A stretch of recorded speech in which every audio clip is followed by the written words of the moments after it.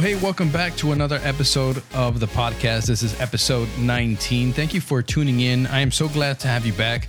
I am Jay Gallegos, and I am very passionate about leadership development, growing spiritually, and helping others grow in life and leadership. So join me and our guests as we casually talk about things that we've learned spiritually in practical ways we can apply them to our life based on the Word of God. And we invite you into our conversation, and together we'll get one step closer and further along in becoming who God has intended us to be, one step at a time, just simply because we want to be effective and make an impact in every area of our life. And well, I had the privilege of having a great conversation with not only one guest, but three very special people, and that is none other than Sister Mitzi Monday, Genesis Casales, and Jacob Moreno.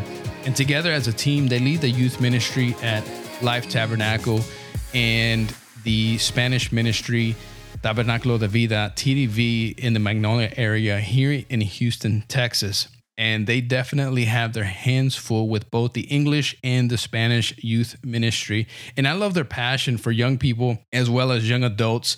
They sat down with me to share their experience so far in leadership and youth ministry, and how they're making a difference and they're making an impact in the lives of this current generation. And in this episode, the LT and TDV Youth Ministry team talked to me about all things youth ministry, leadership, and we discuss three important E's in leadership, and that is how to engage, how to equip, and how to empower young adults. Engage, equip, and empower. So you want to stick around to the end in this one. It is very valuable, especially if you are working and leading young adults. And well, I found this conversation to be very powerful and inspiring. It is a pleasure to invite you into my conversation with the LT's and TDV's youth ministry team.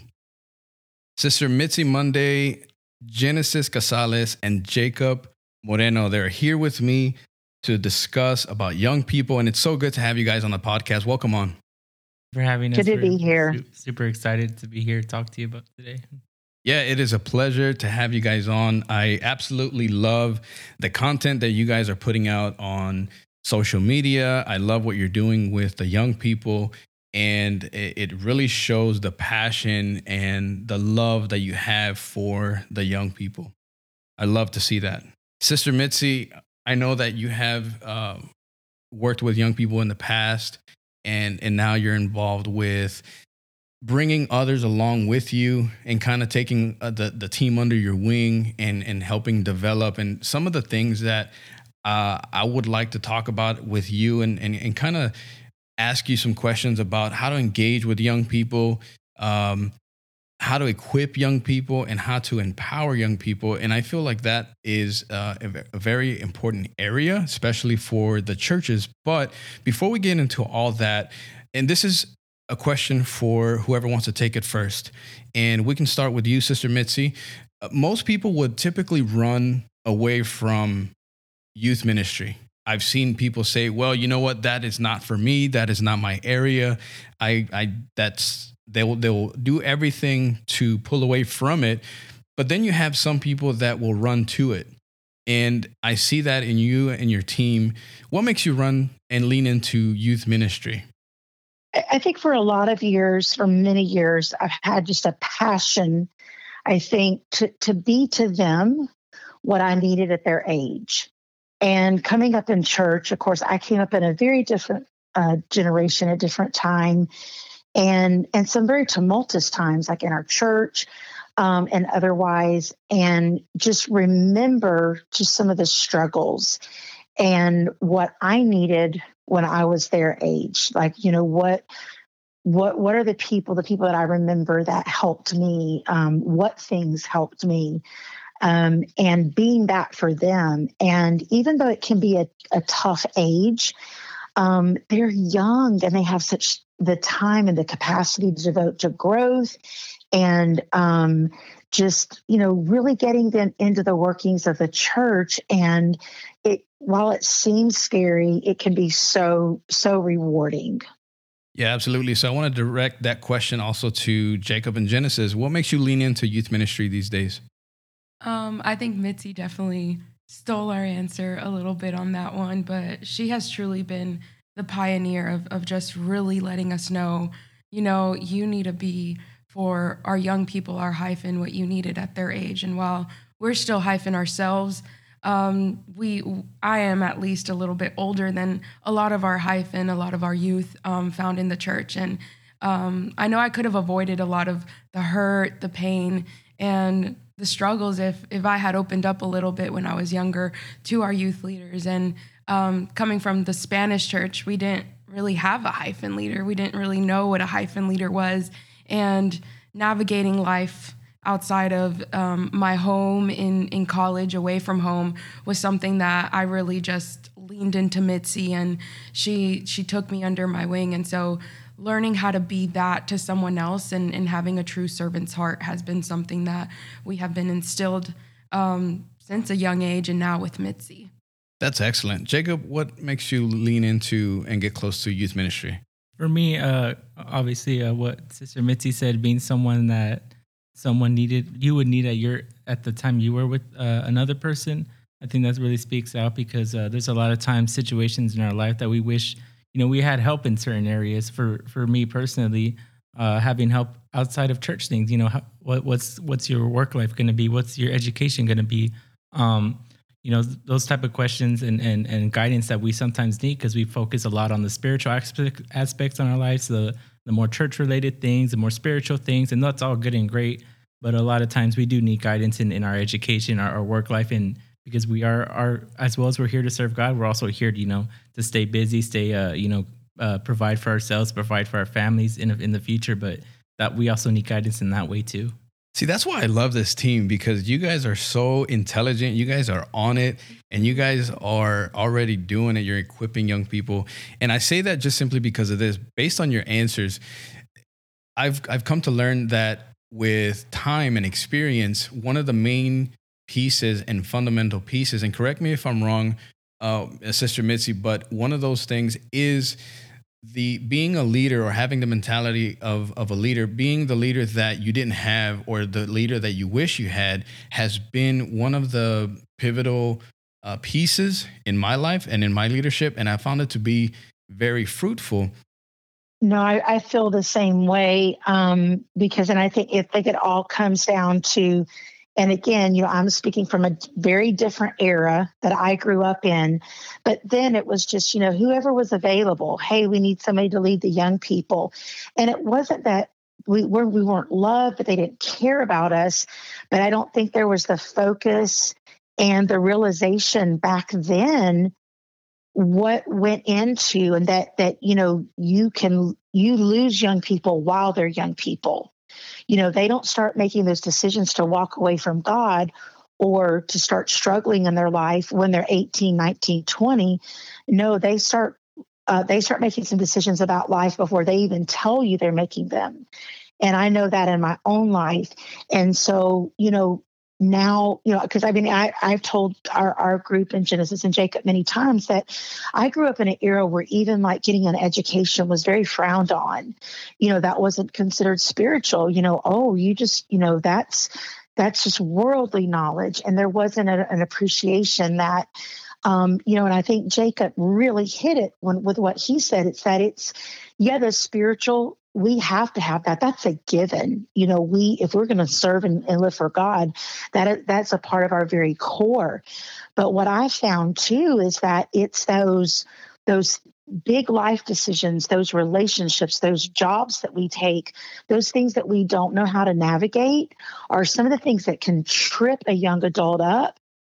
More than lack of, they may be struggling a little bit spiritually, but it's not knowing how to navigate relationships in the world, how to look at making those huge life decisions, and how they interact, and how they have to be just intertwined with the spiritual. Absolutely. And we've seen how the generations are changing. They're currently changing and evolving in the mentality and the approach, and in the workforce, in ministry. It's different methods that are necessary to be able to engage with young people. But what would you say amongst the differences, what would you say that you've learned from young people the most, or what are the things that youth ministry has taught you? And we can start with Genesis. Yeah, I think it's taught me how to love like Jesus loves, despite any circumstances. At this age, people are struggling to find their identity. They're struggling to find, the relationships that they want to be in terms, like Jacob said, in the practical aspects too. But learning how to love them through all phases of life, all seasons of life, all attitudes of life is something that truly has youth ministry and Hyphen ministry has truly taught me. Something that youth and Hyphen ministry has taught me is to be open to anything. From the start, I didn't start off saying, "Oh, I want to be a Hyphen worker. I want to be a youth worker. I want to be a Sunday school teacher." It started with just being open to anything that was asked of me. And years before, Mitzi would always say, "Hey, I need help with this. Can you help me set up chairs? Can you help me with the festival we're doing at church?" Just being open to helping, open to serving is what a big thing that we teach at our church. So in that time of serving, it led from one thing to another. It's like, hey, can you help me teach with Sunday school? Sister Mitzi's going to be out this week. Can you teach that Sunday? Can you help coordinate this XYZ? For a certain outing or event at the church. And so it just builds every day builds. You get more responsibility, the more trust you get with your leaders. Sister Mitzi has, given us so much trust, but we've also worked on, being accountable, being helpful, being available, has led me to just being helping with something unrelated to Hyphen and youth, to being a worker and Sunday school teacher, and has shown me how to, really just be open to and just say yes sometimes, don't just be available. That's excellent. I love the servant leadership, the servant heart, and that is going to help you grow as you go, for sure. And Sister Mitzi, what are some of the differences that stand out to you most when you see the current young adult generation now versus the now older generation in the past? I think two of the ones, I guess, that as I was thinking about this, the last week or so, two of the things that really stood out. One is they're slower to grow up and to mature. There's a delayed adulthood in a lot of situations, and I know there's a lot of different reasons, for that. But it's that struggle to commit to something, to say, I'm going to step out here and start a path. It's that hesitancy, so they kind of just linger back, and sometimes they can find themselves 2 or 3 years, after high school, and nothing's happened because they're just kind of like, going with the flow and not setting that path for themselves. And the other one, that I think really, which is one I think I struggle with the most in trying to help young people and young adults, is that there's been a big shift and a lot of it's, I know exactly where it comes from, and it's very tied to social media. And I know a lot of young people, when they hear, ministry or someone older than them, it's like, oh, really? Oh, that's real cute. Go ahead, bash social media. Let's just blame everything on social media. And it's not that. There's a lot of good coming out of it as well. But there's also that double-edged sword. And what's happened is, and especially this last generation, and probably the part of the generation right before that was coming, the last of that one, is that this is all they have ever known. And so what I'm seeing is there's a more of a focus, and it's a dangerous one, that's where they're more absorbed with appearance, okay, what people think they are, than who they truly are, which is substance. Am I honorable? Do I have integrity? Do I have a good character? And so sometimes they don't know who they are, and they don't show who they truly are. And I know that's not totally uncommon in youth or young adult, because, sometimes there's that hesitancy. I am still in many ways, as a young person, trying to figure out who I am, what my path is going to be. But when much of my those what used to be a very one-on-one personal real contact with people, because there was no other outlet, right? There was no social media. There was no, popping somebody a DM or an IM. Phones weren't even what they were back then. So if you interacted with someone, it was 99% of the time in person. And so there were certain things you couldn't get away with. And so you see it bleed into everything, to where, it's so important that people think I'm okay, but I am not focusing on, am I okay? It's more about what I'm putting out there than what I really am. And that worries me more than anything when it comes to social media, is that that the enemy can use that, and we can feel like, well, if I'm presenting I'm okay, then I am okay, without really knowing that in my heart, that I know who I am, I know what I stand for, and that I'm a person of substance. Let me ask you this, because that is a common theme nowadays with this generation, the lack of identity. And I've heard that a lot. I've seen it, and you resonate that here today. How do you identify when someone is struggling with identifying themselves? What type of tendencies do you see in them, or how do you pick up on that as a leader? I think one common thing is that that movement from trend to trend. There's like certain people like certain things. We always joke with Genesis. Genesis, this thing with dinosaurs. We all have our stuff, right? And so when a person, they are who they are, you see those things bubble up time and time again in them, because it's something that makes them laugh. It's something that's cool to them. It's a music they like. It's a thing they like. But often in young people, you see them not able, it's like you don't see something consistent coming up. I mean, we all love a certain trend, or will go a certain way with new things that come out. They resonate with us, so we gravitate to them. But there's always that core that you see in someone, and I'm seeing Jay, I'm seeing Genesis, I'm seeing Jacob.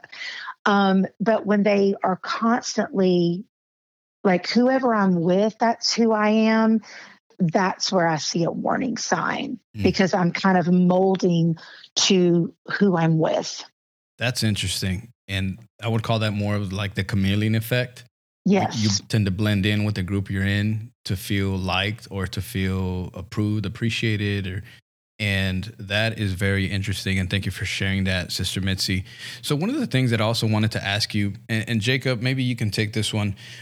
You've seen different ways of how to outreach with young people, and you've seen what works, what doesn't.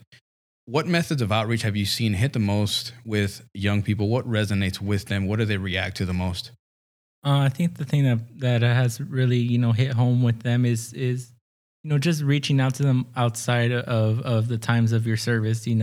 Remembering, like what we're saying, what they like, what things are interested, showing that you care, and show that you're willing to invest time and effort into them. There's times, where someone who isn't very talkative, but once you hit on that thing, that's their favorite thing. They'll go hours, or they'll just go on and on about that one thing, and show you that, if they see, the person that's talking to me about this that I'm interested in, they care. So I think just really like connecting to your people, connecting, more outside of church, and seeing how they're doing. I know a big thing is when we have our outings, something at the church, say, hey, are you going to be able to make it?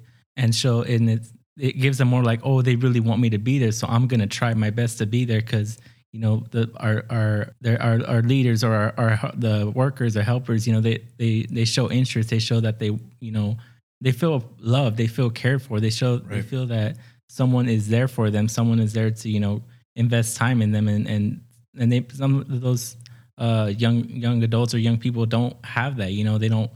They don't feel like they fit in their schools, and they don't have many friends. So just showing that you care, and that you're willing to show interest, and that whenever you're listening to them, you are truly listening. It's just not the, hey, how are you doing? How's school? We get that question a lot, and a lot of young people, we tend to ask that because that's what's going on in their life. But sometimes we just want to talk about what our interests, and so I think just investing time has really helped, and just showing we're there for them.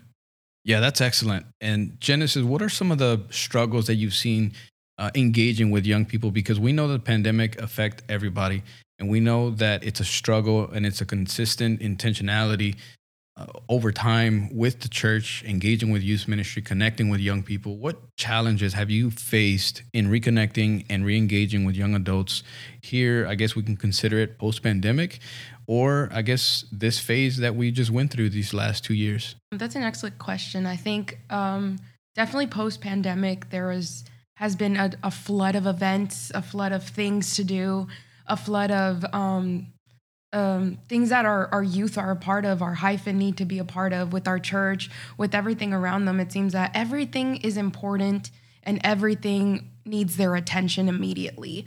So trying to teach them how to prioritize, and for us too, learning how to prioritize the things that are essential, the things that are important right now and that need attention right now, is something that we've definitely struggled with, and trying to work with them and trying to create content that reaches them, even though we can't have them on Sunday service, or we can't have them midweek, or they don't show up to our event. Just putting content out there that is still practical, that's still informative, and that still touches on biblical principles that they know, but they don't know how to apply to their lives. So trying to hit that aspect is something that we've been trying to navigate and figure out. That's great. And we're going to come back around to Sister Mitzi here in a second. But first, I wanted to ask either Jen or Jacob, whoever wants to take the question first.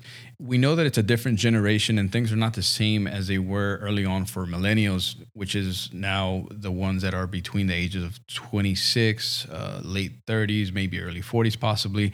What would you say to the youth leader now that finds themselves struggling to connect or to get the attention of their young adults? Because I see you guys engaging very, very well on social media, and I see you guys getting the reaction from the young adults. So that's interesting to me. What would you say to the youth leader that is struggling, maybe that found themselves a few weeks ago or a few months ago just asking themselves a question, whatever it is that I'm doing now is not working, but what would you tell the struggling youth leader that's trying to figure out how to connect with their young adults now?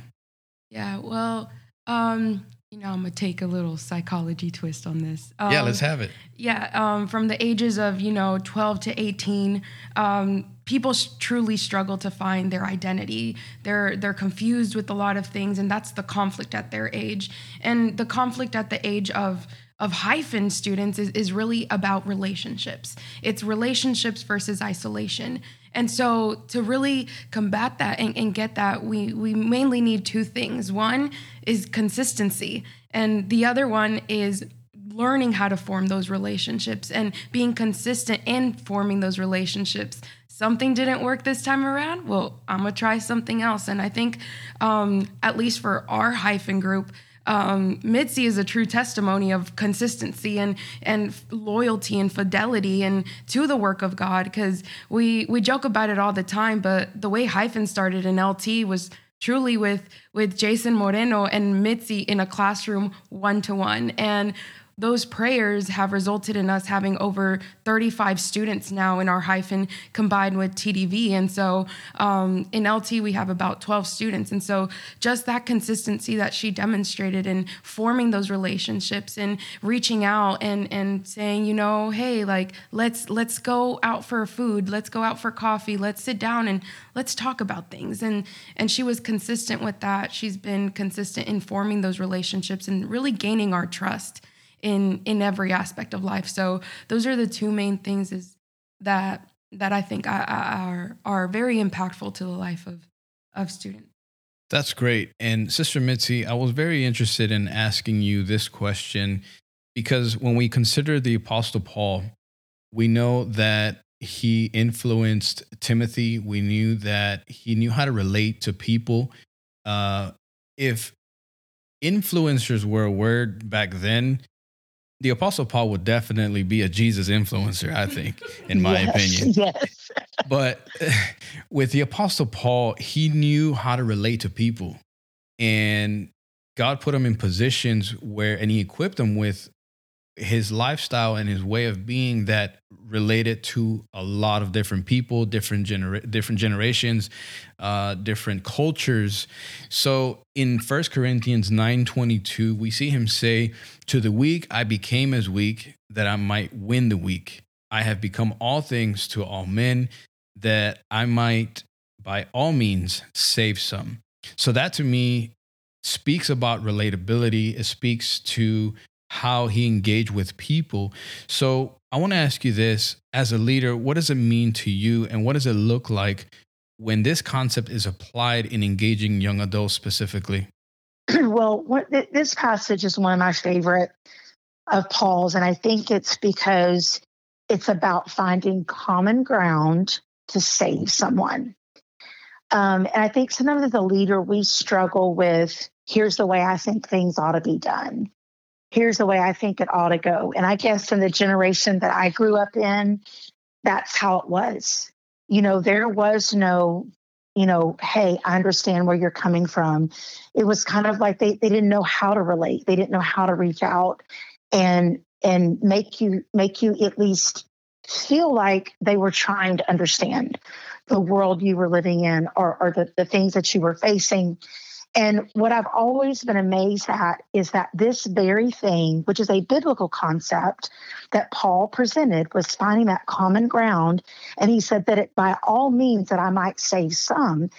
And this is even used in the world. Okay. You see it in hostage negotiations. You see it in first responders dealing with suicide attempts that are in progress. You see it with people trying to de-escalate irate individuals, because if you jump in headstrong and it's like I'm just going to strong arm this. This is what we do. We're not going to explain. We're not going to talk about it. Then it's not going to go anywhere, and you can make it worse. But if you take a moment and you find common ground, then it builds trust. And I guess I've seen this over and over again through the years, because in order to reach someone, you've got to know who they are. You've got to know where they come from. You've got to know what makes them tick. And one thing that came to mind when I was looking at this, and it may seem like an odd example, but it's one of the many examples through the years that let me know how important this is. And I had a young girl that was in my group in Florida, and she even lived with me probably for about 6 months at one time. And we were going by one day to get some things from her house, and she's like, "You can't come in." And I said, "Well, that's fine." I said, what are you worried about?" And she said, you wouldn't understand, she was talking about how they live and that they have a lot. And so we just got to talking, and she only knew me as an adult. She only knew me in my current state. I was working. I had my own job. I had a career. And, I said, growing up, I said, my dad went from military life to civilian life. So we didn't have a lot. And I said, what you think is so foreign to me is not. And we just began to talk. And so when we got to the house, she goes, "Come in with me." She wanted me to come in with her, but she was embarrassed by it. And there's so many examples like that you can lean into, or that I've had through the years, where them just understanding that where they were was not so foreign to me. It may be a different setting, a different example, but they felt like that I could relate to them, and so I think sometimes it's like finding that common ground that, hey, maybe I've walked the road you're walking, maybe not in the same way, the same situation. And that's what Paul did, to the learned. He was that Jewish scholar that he was, but he said, to the weak, I'm weak. If we always lord ourselves and, always present that in charge, I've got it all together, leader who loves Jesus and just has all the pieces together, and we never show them our struggles, then how do we ever forge that bond? Yeah, that's a great way of explaining it. And thank you for sharing that. And I think that's very, very important And from a psychology point of view, I think, Genesis, you could probably support this. We have the tendency of probably speaking about ourselves a lot because by nature, and we like to share people what we're doing, what we're about, what we've accomplished. We like to share that, and that's perfectly fine. But when it comes to ministry, when you want to be about other people, and you want to be relatable to win them over, you have to put that aside and ask more questions about that person. And like what Jacob mentioned earlier, that's one of the things that's going to engage with young adults. And I think in people in general, would you agree that it applies in different areas? Yeah, absolutely. I think that's something that we've learned, and I've definitely learned is how to balance both. Because one of my famous lines that every time I teach, I'm like, it's not about you. And learning how to have that servanthood is yes, there's times where things are going to be about you, and there's questions that you can pour out to people.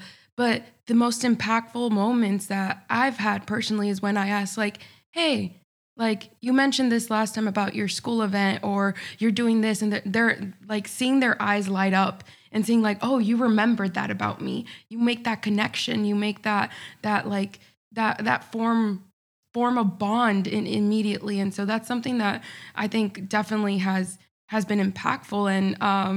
And going back a little bit to what Mitzi said about, opening up ourselves and being vulnerable. I think a lot of the times in more of the Hispanic culture, we tend to not talk about those vulnerable topics, not talk about those struggles, not talk about those things that have formed who we are personally. And I know in some of my deepest struggles and some of my deepest pains, what my mama Mitz tells me, what my mom tells me personally is like, that you don't know in the future who you're going to testify of this moment for.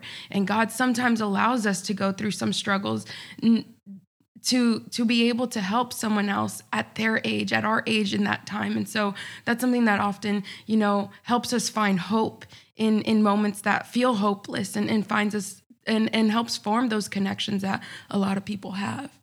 Yeah, absolutely. And Jacob, what can you tell me about being transparent and being open and vulnerable in order to engage with young people? I think when you're most vulnerable is when you really speak to someone the most. I think whenever you kind of share a little bit more about yourself, in that sense of like your struggles, there's times where other people in the same room are going through the exact same thing.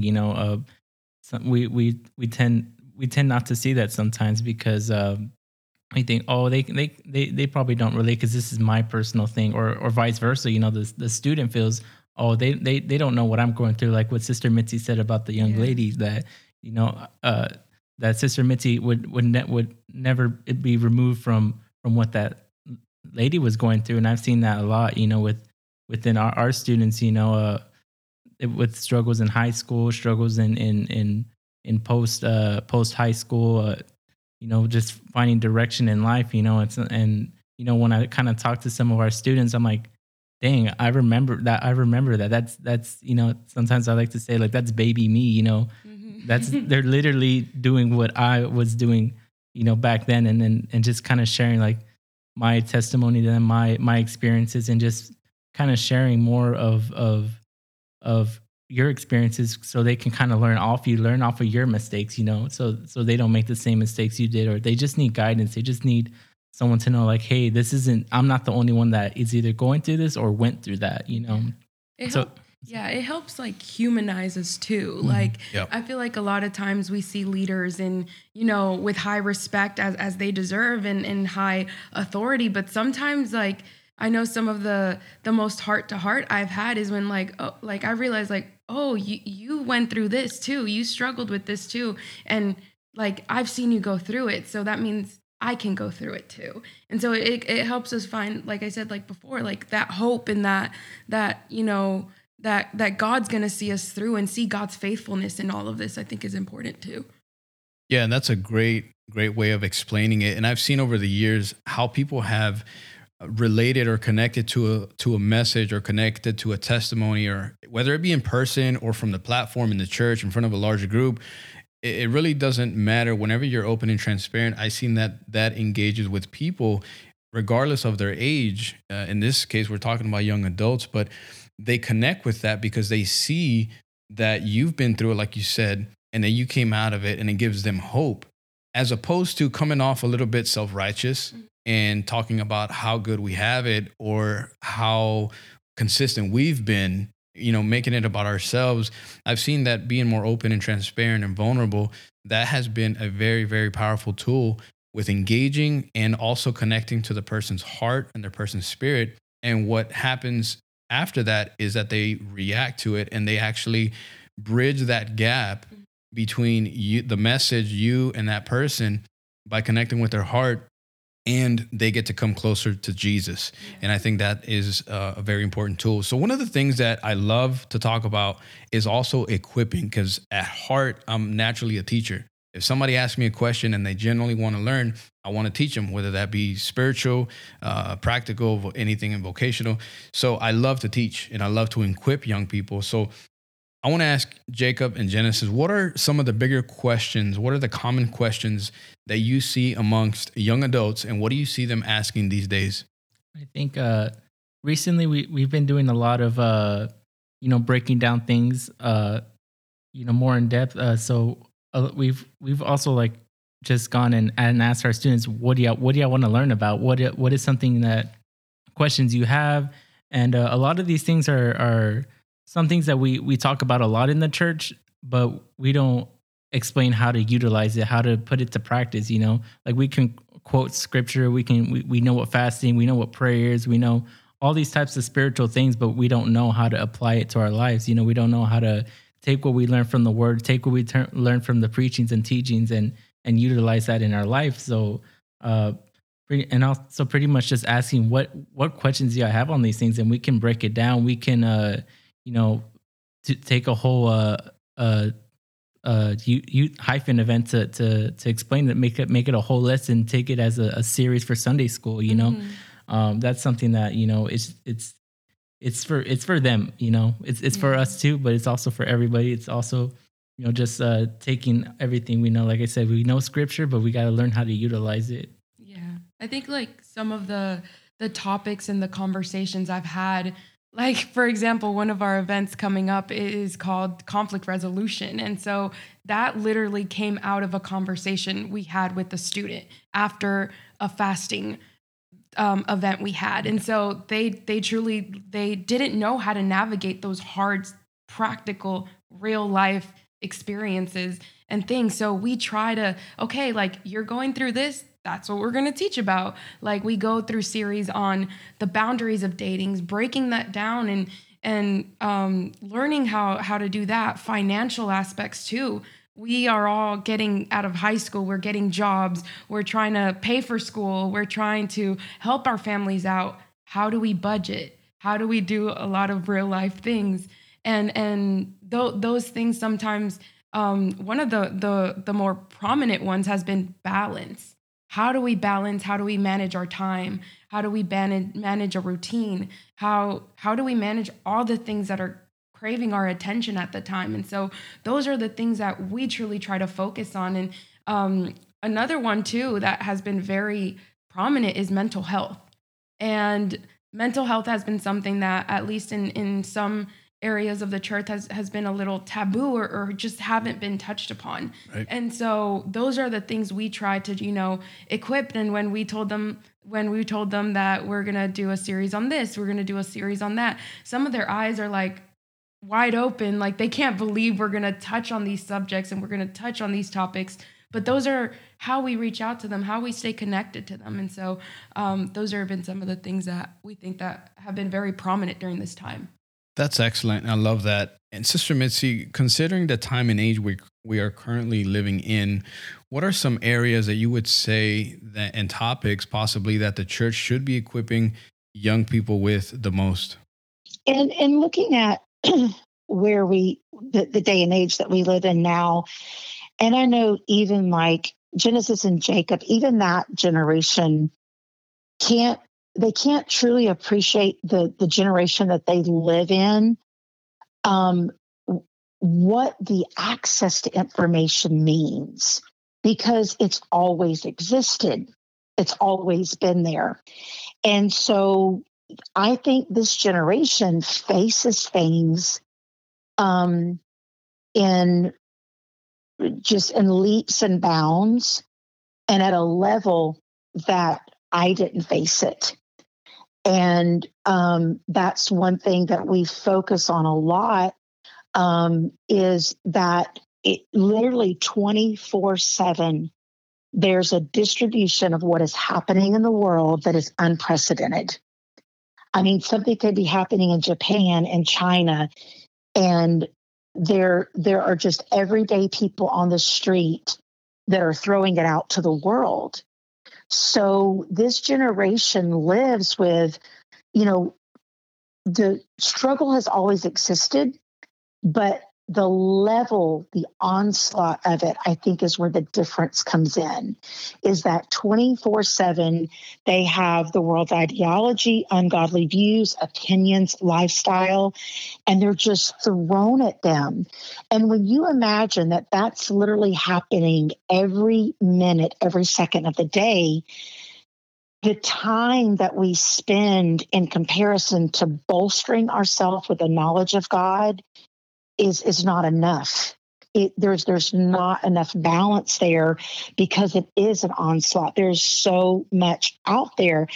And I think I see young people and young adults struggle with that. You see, all of these things that existed since the beginning of time, whether it's sexual perversion, same-sex relationships, you name it.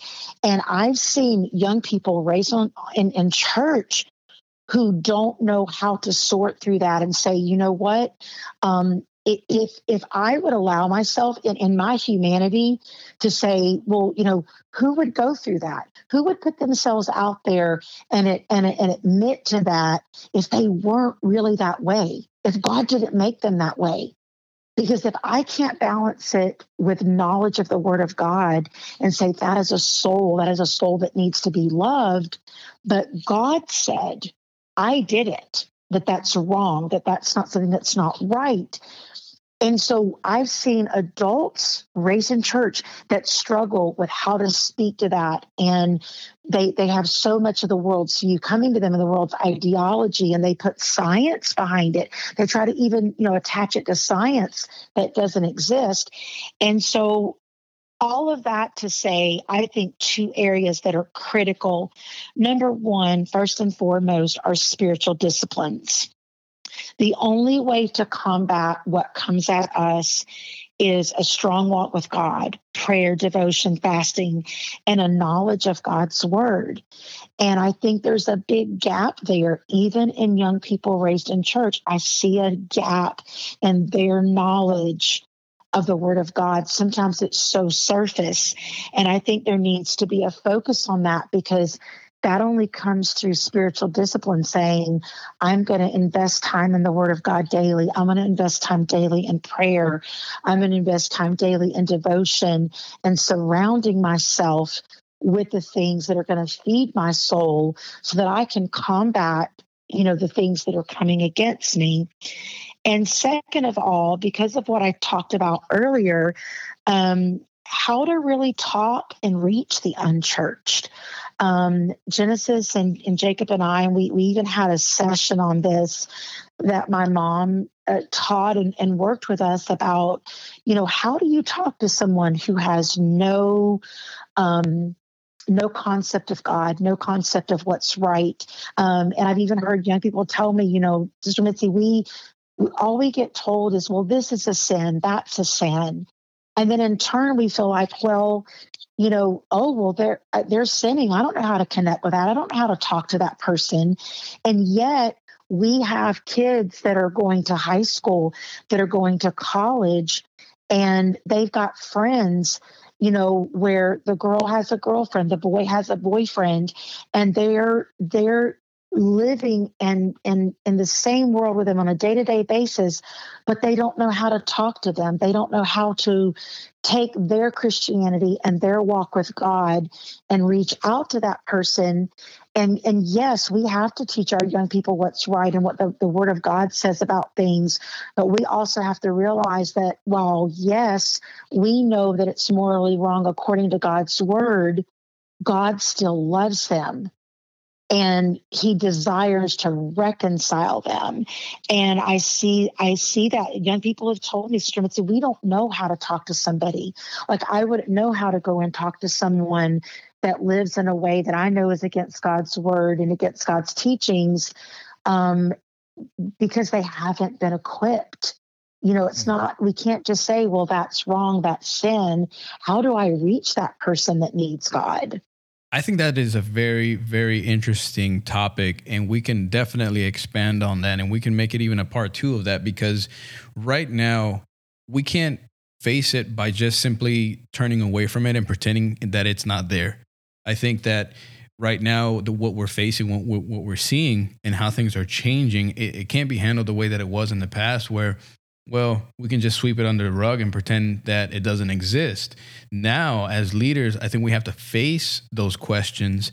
And if, as a leader right now, and correct me if I'm wrong, or if I'm viewing at this a little too aggressively, but as leaders, if we're not uncomfortable right now because we're having to expand our capacity, we're having to prepare better, we're having to learn and dig into information more, and we're having to study the trends and study how people are reacting or what the big questions are right now, then how can we equip?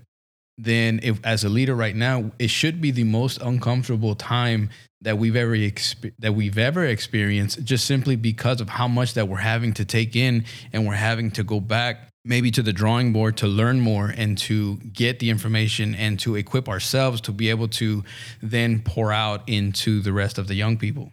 Yeah, no, I agree, because I mean, and two, just looking at it from my own background and how I grew up, there wasn't a time when I was equipped for this. I didn't even get that training or that teaching. That was something that, through having a loving and a godly home and parents who had a heart for people, and I had a heart myself to say, this can't be right. We just can't say, oh, that's sin or that's wrong, or we don't believe in that, and then not equip ourselves in saving people and giving them truth. And we have to give them the truth from a place of love. And I have seen, and I think, and part of it I know as leaders, as pastors, as people, as parents, we get so angry sometimes because we feel like, what? It's just being dumped on us. You can't open your social media feed, any of them. You can't look on the news. You can't see anything in life where you don't feel like it's just pushed on us, forced on us. And so, yes, we are in the world, but not of the world. But we can't save people by putting a fence around ourselves and saying, that's wrong, we don't go near it. And I see people even I had a boss at work, and she professed to love the Lord, knew what I believed, understood the apostolic experience, speaking in other tongues. And she said, she said, he's homosexual. It just makes me sick. And I thought, oh my goodness, as a Christian, yes, that should bother me, but I should feel hurt by it. I should feel crushed that person is in that state and without God. I shouldn't have a problem talking to them or loving them or treating them with the same respect that I treat every other coworker with. And I think that's where the disconnect is at. And our young people have seen that. It's like we preach against it, but we don't preach how to reach out, because we're seeing it more and more. And you have more and more confused young people because moms and dads, instead of teaching them and guiding them, in the world, they're allowing them just to make decisions about everything on their own: God, religion, what gender I think I am, and not really just giving them any guidance in life. It's just a free for all. And we have to know how to love through that. We got to have a genuine love for souls. And we're going to come across this in the people that walk into our church. And if our group doesn't know how to bring them in and love them and minister to them, then we're not doing the things we need to do, or all that we need to do. And Right. it's not easy.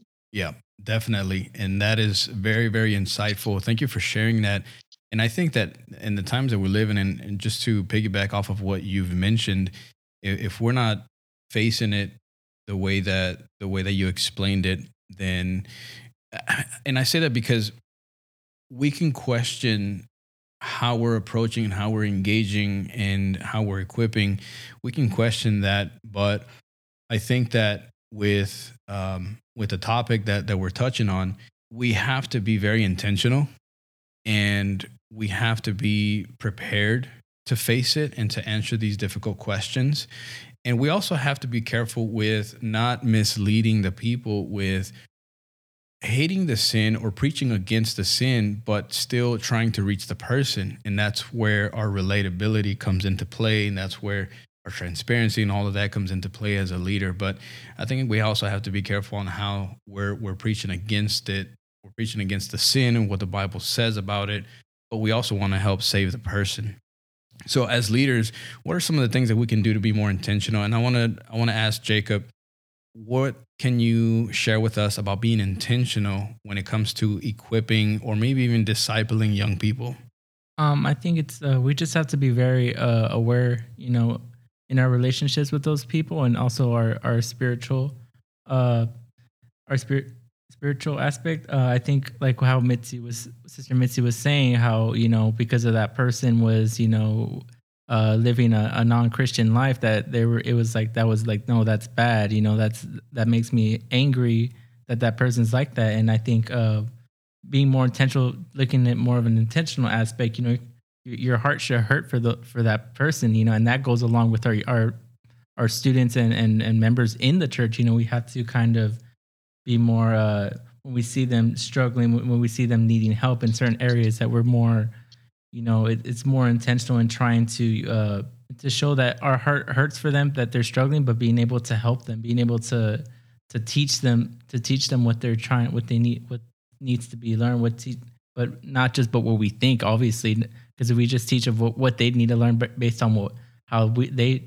they should handle things, how they should handle their spiritual life by our thoughts, then we're doing this wrong. We have to, explain, break down, have hard talks, but also just be more of a teacher at that moment, being more open, being more, like we were saying earlier, just be vulnerable with them, just be honest, no taboo, no trying to sugarcoat, no, just honest talks, honest conversations, what they're feeling, having them be heard, having them, giving them the opportunity to speak, and to, just showing that initiative that you're trying to, help them. And it's not to just bang on them, not to just bash on them, because we've had this situation come and come again, where someone's struggling and they're shunned from the youth group, they're shunned from the young adults, and a lot of young adults that have left the church. That's majority of the time, that's one of the big reasons why they decide to step out, after high school, after college, because they don't feel that they have that support at the church. So we have to make sure we're being intentional with our support, that it's not, we're supporting them whether they're here or not. Even with the people that aren't here today with us, we're still reaching out to them. We're still, asking them, hey, how are you doing? Everything all right? Our doors are always open. Let's meet up for coffee. Let's go get something to eat. And That's great. And I think that it requires effort. Being intentional, we know that it requires effort. When you're talking about building leaders, that requires effort. You're talking about discipleship, engaging, that requires energy, that requires effort. And we completely trust in God and in a direction there. But Genesis, do you feel that the equipping of young adults for life and for faith has been compromised by the effort and the intentionality that it requires? I'm interested on what you could share with us about that. I think sometimes we, rightfully so, are so busy in our own lives that we fail to fill up our cup or increase our capacity, or take the challenge to do so. And so when we fail to do that, we lose a majority of our young people, of our students. And so I think that's why it's important for us to just keep in mind that in us increasing our capacity, we're also called to make disciples, and increase and bring people along the journey with us. And I feel like that's what Mitzi has done, at least with me. She's really, she saw the burden that I had for other people, and she was like, all right, I'm going to take you along this journey. And she really took the time to bring me along, to teach me the ropes. And I know Mitzi and I have had a lot of heart to hearts, and the reason I do a lot of stuff now is because she taught me how to do it. And so it's really learning how to trust our leaders, submit to our leaders, and learn from their experiences, and learn what they have tried and what has not worked, what has worked, and seeing what the Bible says about it and formulating that. And when we are able to bridge that gap and connect the practical with the biblical, we're able to reach a far greater multitude of students, and open up their eyes to some of the things that don't often get mentioned. Yeah, that's great. And thank you for sharing that also. And Sister Mitzi, before we move on to empowering, and I think that's a very important topic as well, but I wanted to see what you could share with us about this question. When it comes to the focus on equipping, we know that we should be focused on it. We know that we should be intentional with it. We know that it should be on purpose. Should the church carry more of the responsibility, or is this done more effectively at the home? What can you tell us about the relationship between the church and equipping when it comes from inside the home?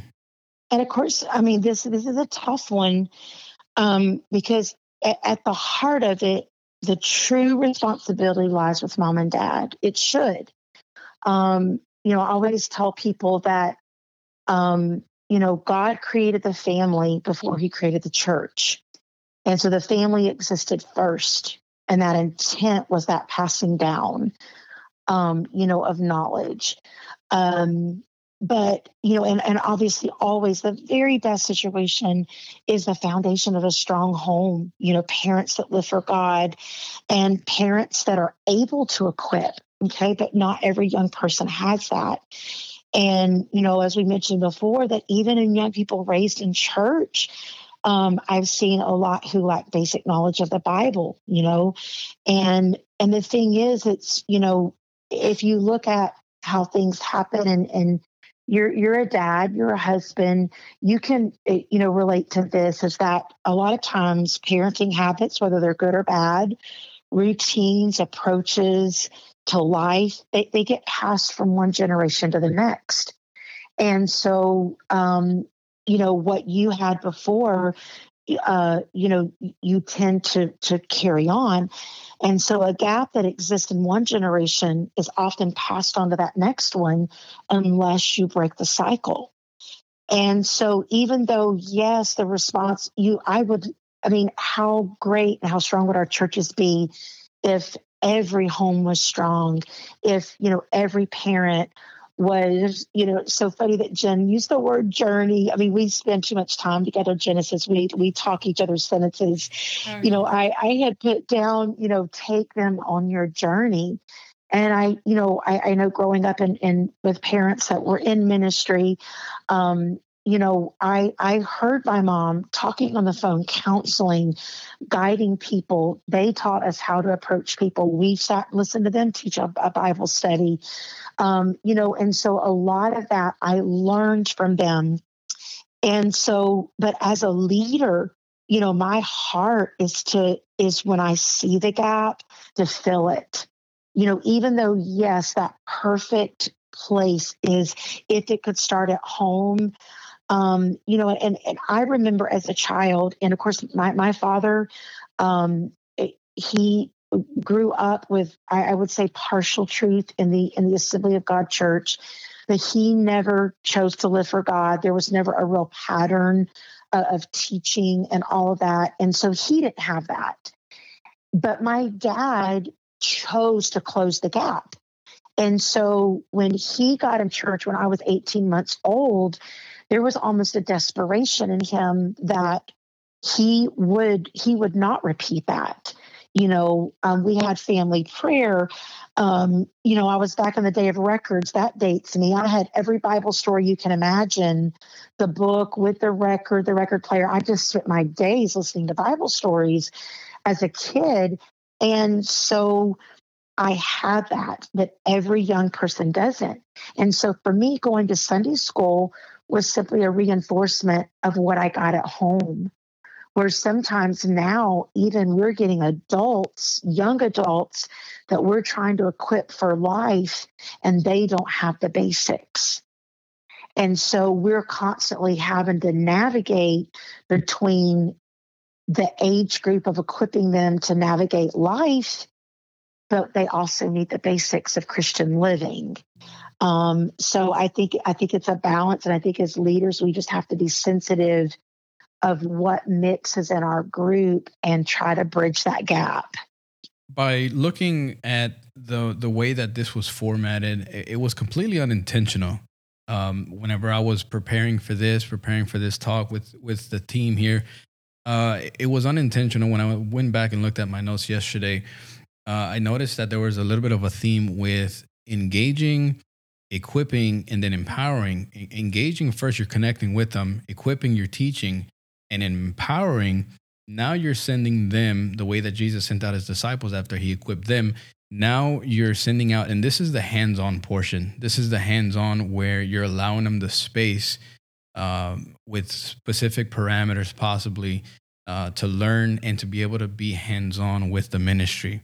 What are effective ways that we can empower young adults in our churches? And maybe, Genesis, you could take this one to start about empowering. What are some effective ways that we can empower young people in our churches?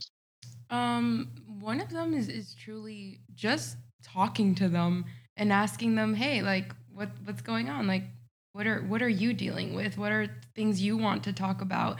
And I feel like we make the effort to, after every Sunday school, when we meet with them, we kind of touch upon them and really, truly asking them, what do they want to do? Because at the end of the day, we can plan all these things, we can try to do all these things with them, but if their heart's not in it, if they're not engaged and they don't feel like they're a part of the journey and they don't identify with our mission, what we're trying to do with them, then there's a lack of connection there. And so truly just asking them and engaging, and like you said, just forming those relationships is truly important, and meeting them in the middle, meeting them where they're at, and just it's hit or miss sometimes, but just being consistent with it.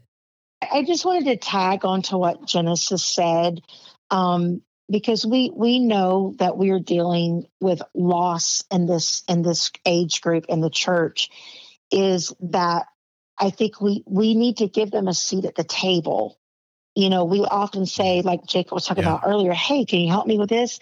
Can you do this? Can you be a part of this? But when you include them on idea sharing and planning and allow them to have a seat at the table, it gives them ownership. And it tells them, this is my church. That's really good. That's an excellent point of view. Do you feel that empowering young people that way, giving them a seat at the table, do you feel that gives them the space to be creative, more committed, and more engaged?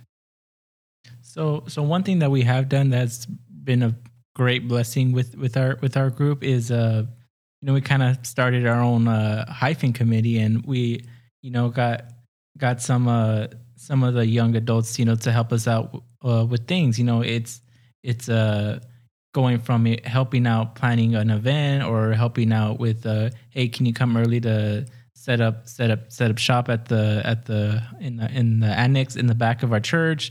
Hey, we need help posting something. Can you make a quick flyer for this event that we're gonna have? Mm-hmm. So just like how Sister Mitzi gave me and Jen the opportunity to help her, we're also having help for the helpers. We joke around about that, but in reality, it has really helped us, to give other people opportunity, to learn how to be a helping hand in the church, because as far as like our Hyphen group, but in the church, we're all the body of Christ. We all help out. Every soul in the church has a part to play, So kind of doing that within our group kind of teaches them how to demonstrate that in the Hyphen group, in the young adults, and with the youth.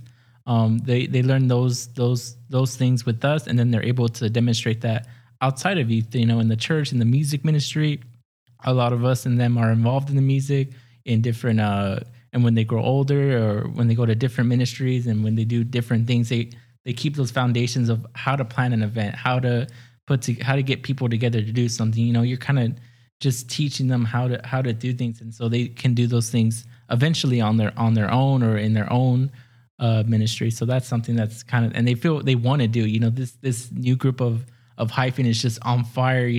They're always asking, so what's the next thing? What's the next thing? It's like, we'll let you know as soon as we know, but they keep us on our toes. Yeah, they do keep us on our toes, which is awesome. And we keep them on their toes as well. So just like, just everybody helps each other. Everybody is actively doing something that and using their skills that they have. If we know someone is very talkative and very good at connecting, we'll use them to say, hey, can you message everybody in the afternoon service to help, and then a person in the morning service we'll tell them, hey, can you reach out to the morning people? And so like just using their skill sets to just build and try to learn what their skill sets are to be able to do those things. See, now you got my brain going, and there's so many things that I want to ask you guys now, but I want to be respectful of your time also. There's so many things now that he brought up that are very, very intriguing to me, and very that really grabbed my attention. That's very, very well, very, very great response. But one of my favorite areas of youth ministry is seeing the young people grow, and seeing the young people being hands-on, and seeing them evolve in a specific ministry, a specific area, or even in life, not necessarily from a platform or from a classroom setting or in the church walls, outside in life, seeing them engage with young people, seeing them actually put, I guess, the tread on the road, and actually gain some traction with what they're doing. That's my favorite part, seeing the results of that. And just before we let you guys go, Genesis, I wanted to ask you also, and Jacob and Sister Mitzi, you're more than welcome to chime in as well. But we'll start with Genesis. What are some of the risks and rewards that are involved when you empower young people from a leadership view? What are some of those risks and rewards? Definitely some of the risks include sometimes challenging them, and challenging them with love has been something that some people are ready for and some people are not ready for, and just learning to love them in every aspect of that. Because some people's confidence isn't as strong as, they perceive it to be, or they demonstrate it to us to be. So when we challenge them and they kind of coil back a little bit, we learn, we're like, oh, there's a deeper thing that we need to get, help them with and figure that out. So that's been a risk of, hit or miss, and getting them to join in on the mission that we want to get them to, and God's leading us to figure out. But some of the biggest rewards is just truly seeing them serve in a capacity that sometimes they've never thought they could, and seeing them gain that confidence in their knowledge of God, and in their knowledge of others, and treating others with respect, with love, and just seeing them serve, it just makes my heart happy, and I just rejoice with it. Yeah, I think for me, it's a big, when I think of like the risk aspects, I think of it more as trial and error. There's some things that we've done that didn't, we didn't get the turnout we wanted. We, not as many people were able to attend, or for whatever reasons, it just didn't go the way that we, wanted to. But taking those moments to, let's learn, what can we do differently? What can we just try to get feedback, and that's something we do. All three of us, we have consistent meetings of like, hey, let's talk about this event that happened. What were the pros and cons? What worked? What didn't work? And so a lot of it is just trial and error. That doesn't mean you stop doing things because things aren't working out, but you try to approach it differently, consistently trying new things, always, like engaging every time we do something, and just keep trying. And that's also the reward of it, because sometimes it cannot go the way you want it to for a couple of times, and then third time's the charm. It all of a sudden, it works and it gets better. And just being more consistent with it is something that we try to do. And it's just putting ourselves out there to learn, to be better, and just to do all we can for our group and our students. Being open to fail too. Yeah. That's a great point. Being open to fail. And I think that in the past with more millennials, that has probably been one of the bigger fears. And I don't see that here in the current generation. I don't know if you would agree with that, Sister Mitzi, because with the current generation, I see them very bold. I see this generation very different from the millennials, where maybe fear was a big thing then, but now with this generation, I see them very, very active, very bold, and very fearless. If I would describe them in one word, it would probably be fearless, because they're willing to start the ministries. They're willing to start the new businesses. They're willing to start a new career, a new venture, a new area, and they face it boldly. And they're not afraid to fail so much as maybe the generations in the past. And I love to see that. And I think that this generation is truly, truly going to impact the world that we're living in. And what you're doing, Sister Mitzi, Jacob, Genesis, the LT team, what you're doing in the way that you're engaging, equipping, and empowering young people is very, very powerful. And I commend y'all for that. I commend your leadership for that. And it's something that we can all learn from. And I want to thank you all for coming onto this platform, to this podcast, and sharing the knowledge and wisdom. But I did want to ask you one more question, Sister Mitzi. Is that okay with you? Oh, of course. When we're talking about empowering, just before I let y'all go, how can leaders promote a secure, healthy space for mentorship? And I ask this because I think that being fearless with this generation, I think they're also afraid to maybe ask the questions because of how it may be perceived, or regardless of the reason, maybe approaching the mentorship the right way or finding the right avenues to be mentored. How can leaders promote a secure, healthy space for mentorship? I think, first of all, you have to advocate for it. And sometimes even with, while I might be comfortable with it, and I've been so proud of Jacob and Genesis, and I know they've given me a lot of accolades today, but they deserve many themselves, because they have taken feedback, they have taken discipline, they have taken anything I've meted out, and they truly are, taking on that passion, for equipping other people. And the thing is, I don't know if they would feel as comfortable doing it had I not given that permission. You know what I'm saying? Advocating for it and showing that I support it. When they first came to me with the idea about, is there any reason we can't do committees? I said, oh my goodness, do it. You guys can't go to school and work and, team teach and help me carry lessons and stuff, and all the ministries that we're involved in, being a smaller church, and try to do all of this yourself. I said, and that's the beauty of it, is that you empower them and you're training so that this ministry exists in the next generation. And so I think we have to lead by example. It's one thing to say, yeah, I think we should let them be more involved, but then I limit their involvement. And I don't give them that chance to get out and do. And they're not always going to do it the way I would do it, or how I would think it would be done. People make mistakes. That's part of learning. And I think you have to give that place to make mistakes, and giving them a soft place to land and learn from their mistakes. And I can tell you from past leadership, not my current leadership, that I've gotten pushback before, because they wanted service run the way I ran it. And of course, if I've got another singer or a leader or someone else on a keyboard, and I'm taking, a step back in another role to allow for that, then it's going to be a little bit different. So it's got to be an acceptable practice, and it's got to be one that the church leans into, because they see the leadership lean into it and say, hey, we're going to get behind this youth-led service today. We're going to get behind these young people that are, taking on this ministry or taking on this mission or this particular event that we're having. And we're going to show our support as they learn, and I think there has to be that passion for that next generation to learn, but we have to do it not in just words. We have to do it in action. That is excellent. Thank you for sharing that. So you are all right now in the middle of planning something very, very big. There's big plans coming up, right?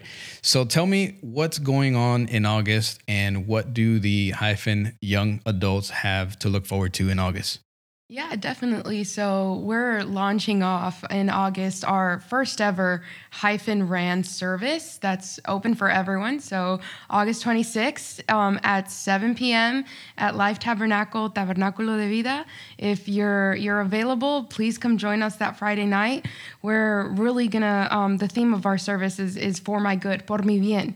And so sometimes after going to the committee and we had a prayer and fasting week for this, God really impressed this message, this topic, this theme on our hearts. Is sometimes so much is going on, we don't know what's going on, but we have to trust that God's working it all out for our good. And so we're excited to have new speakers and some more seasoned speakers. So we're excited. Jacob's going to bring our keynote, and Brother Jay, you're going to be bringing the message that night. And we're so excited for you to be with us and to really have our Hyphen involved in something that they often go to. They attend a lot of these regional services, district services, conferences, but they sometimes don't feel like they can be a part of that production or they can be a part of something like that. And so we just wanted to bring that to them and really just get on board with everyone and excited for what God's going to do that night. Yeah, we're really excited for that. Planning it, just putting it all together. It's another thing. We're also learning how to put a service together, which I had no idea that everything, the amount of time and effort, you think it's just, get a speaker, get some musicians, invite some people, and that's it. Like, no, it's not like that. And we've learned, with blessings from our pastor and our assistant pastor Monday, Pastor Hopkins, allowing us to do it as well. And Mitzi taking Mitzi, just letting us run with it. So we're thankful. Oh, and it's all them too. It's kudos all around because I am simply the cheerleader on the sidelines, reading over notes, reading over all this information they've been putting together. So everything from fundraising to making all happen to choosing the committees. It's been Genesis and Jacob all the way. So super, super proud and just really looking forward to the outcome of such a good service that a lot of heart is going into. And I'm very excited for it. I'm looking forward to it. And I'm very honored to be a part of it and to see this unfold and to participate in it. And I'm very excited, honored, and I see it as a privilege to know all of you, to work alongside of you, and to participate in this upcoming conference. So by the time that this releases, it's going to be a week away. So this is going to release on August 19th, and we're going to be a week away from the conference. So reach out to this group, reach out to the team, and get the information, share the flyer, be present. And I know that God's going to move in a very special way. So where can people connect with your team, with the youth group? Where can they find you on social media? Yes, so we're only on Instagram. That's where we have our post. That's also where we have our flyer. Our account is hyphen.htx. That's what we post. Like we said, we post a lot of content, not specifically for just our Hyphen group, but just any person that's a young adult. Doesn't matter if you're from Texas, you're from New York, California. It's for all people. Anybody that is just wanting to learn more content. We talk about post on our lessons, recapping our series that we do, a lot of devotions midweek. We do support and post a lot of things going around the district, tips. We do a lot of lists. We do a lot of breaking down things like fasting, or like conflict resolution, responding to setbacks, and just a lot of devotions and a lot of things. A lot of financial is also on here that we've done. So it's just from anything to anything really. We will be posting more information on the service. We have one post to save the date. Again, it's August 26th, and we'll post more information about what's going on, times, the location. It's at LT and Tabernacle de Vida. We'll post the address. We'll post more information. But so again, it's hyphen.htx. We'd love for y'all to give it a follow, check us out, and we have all that information.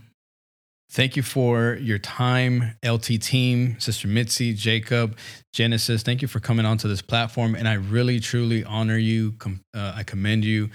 And I applaud all the work and dedication that you're putting into young people. And I know that it's making a difference in a lot of people's lives. And we're looking forward to the conference. I love what you guys are doing with social media. And you'll see me often share what you post because I want everybody that can get their hands on it to see it, because it's very, very, very important. And I love the way that you're approaching that. And thank you again for being a part of the podcast, Sister Mitzi. Thank you for your time. Thank you for inviting us, and it was our honor. Jen, Jacob, thank you for coming onto the podcast. And I know it's not going to be the last time with Sister Mitzi and with you guys, and looking forward to what God is doing in the future. Thank you for coming on. Thank you so much for having us. God, we're excited to be a part of what you're doing, and your podcast has truly helped us a lot.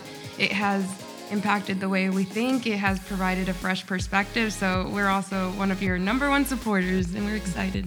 Yeah, we're waiting on the next one. So yeah, thank you so much for that. Thank you for the support.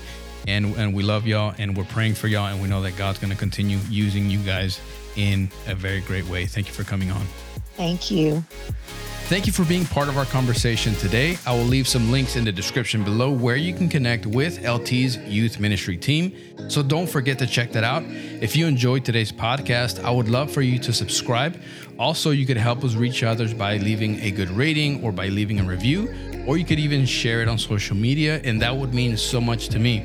In the meantime, I would love to connect with you. In the description below, you will find some links where you can do that. You can also visit the blog page where you can find more helpful content like this at inspired2inspire.org. That's inspired, the number 2 inspire.org. And for now, continue moving forward in the direction God is leading you. Continue taking steps closer in becoming who God has intended you to be, so you can be impactful in every area of your life. God bless, and we'll see you on the next one.